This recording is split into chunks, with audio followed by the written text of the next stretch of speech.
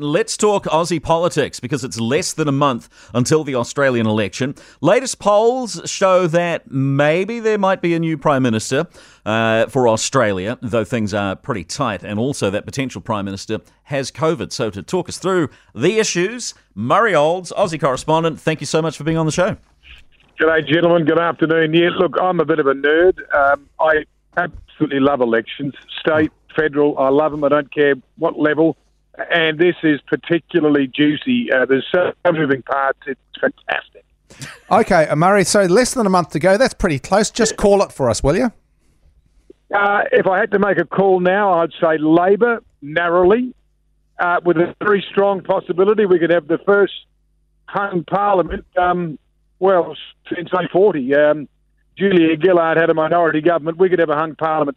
The current state of the polls, you've got the governing coalition, the Liberal and National parties, roughly 33-34%.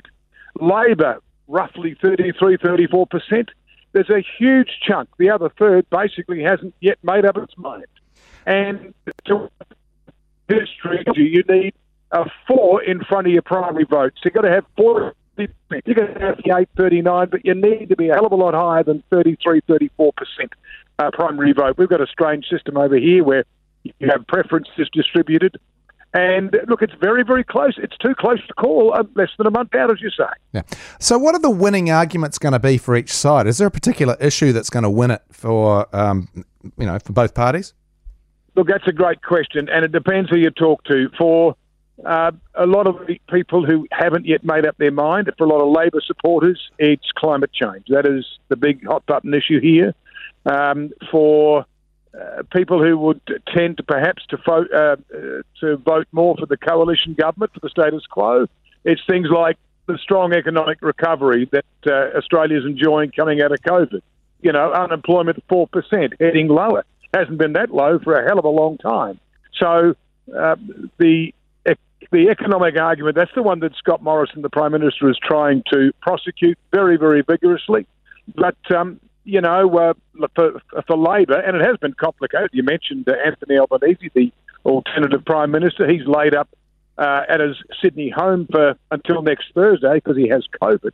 So they're wheeling out the sort of B team, if you like, the back line. And for Labor, it's very much focusing on Morrison's personality. A lot of people don't like him. They think he's shifty, can't be trusted, and perceived failures. The stroll out of the vaccine. The vaccine distribution for Australia for COVID. That was poorly handled. Morrison going on holidays when the bushfires were on this, he's still getting belted for that. And, of course, the latest big blow-up over the Solomon Islands, and even if you're a government supporter, you're going to have to hold your head in your hands. Morrison either didn't see it coming or was so arrogant.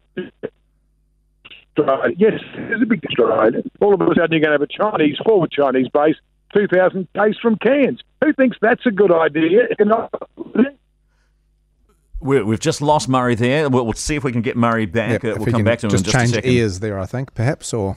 And we'll try him again. Yeah, the story with the Solomons is an interesting one because... yes, we knew that it was being talked about, but I think from an Australian-New Zealand point of view, there was just this continued hope that it won't come to pass. And unfortunately, the truth is that it has, and that the suspicion from most observers around the world is that the almighty C word of corruption may be involved. Murray is back with us now. What do you think the political fallout from that Solomon deal with China will be for Scott Morrison? Depends how much it bites with the electorate. Clearly, foreign policy terms, you've got to say it's a fail. Here's a very close neighbour. Australia's led the Pacific Step Up was one of the Morrison policies. But the fact remains that ever since Tony Abbott, success of Australian federalism, that's in the context of China moving here. So it depends how hard this bites. It's certainly a big step is going to use that. Murray, always a pleasure, and sorry we're just having some technical difficulties, and maybe it's the weather at our end. As you can see, one big question to ask him about. It's buckling down. And yeah, really sorry about the technical difficulties, but we appreciate you being on the program.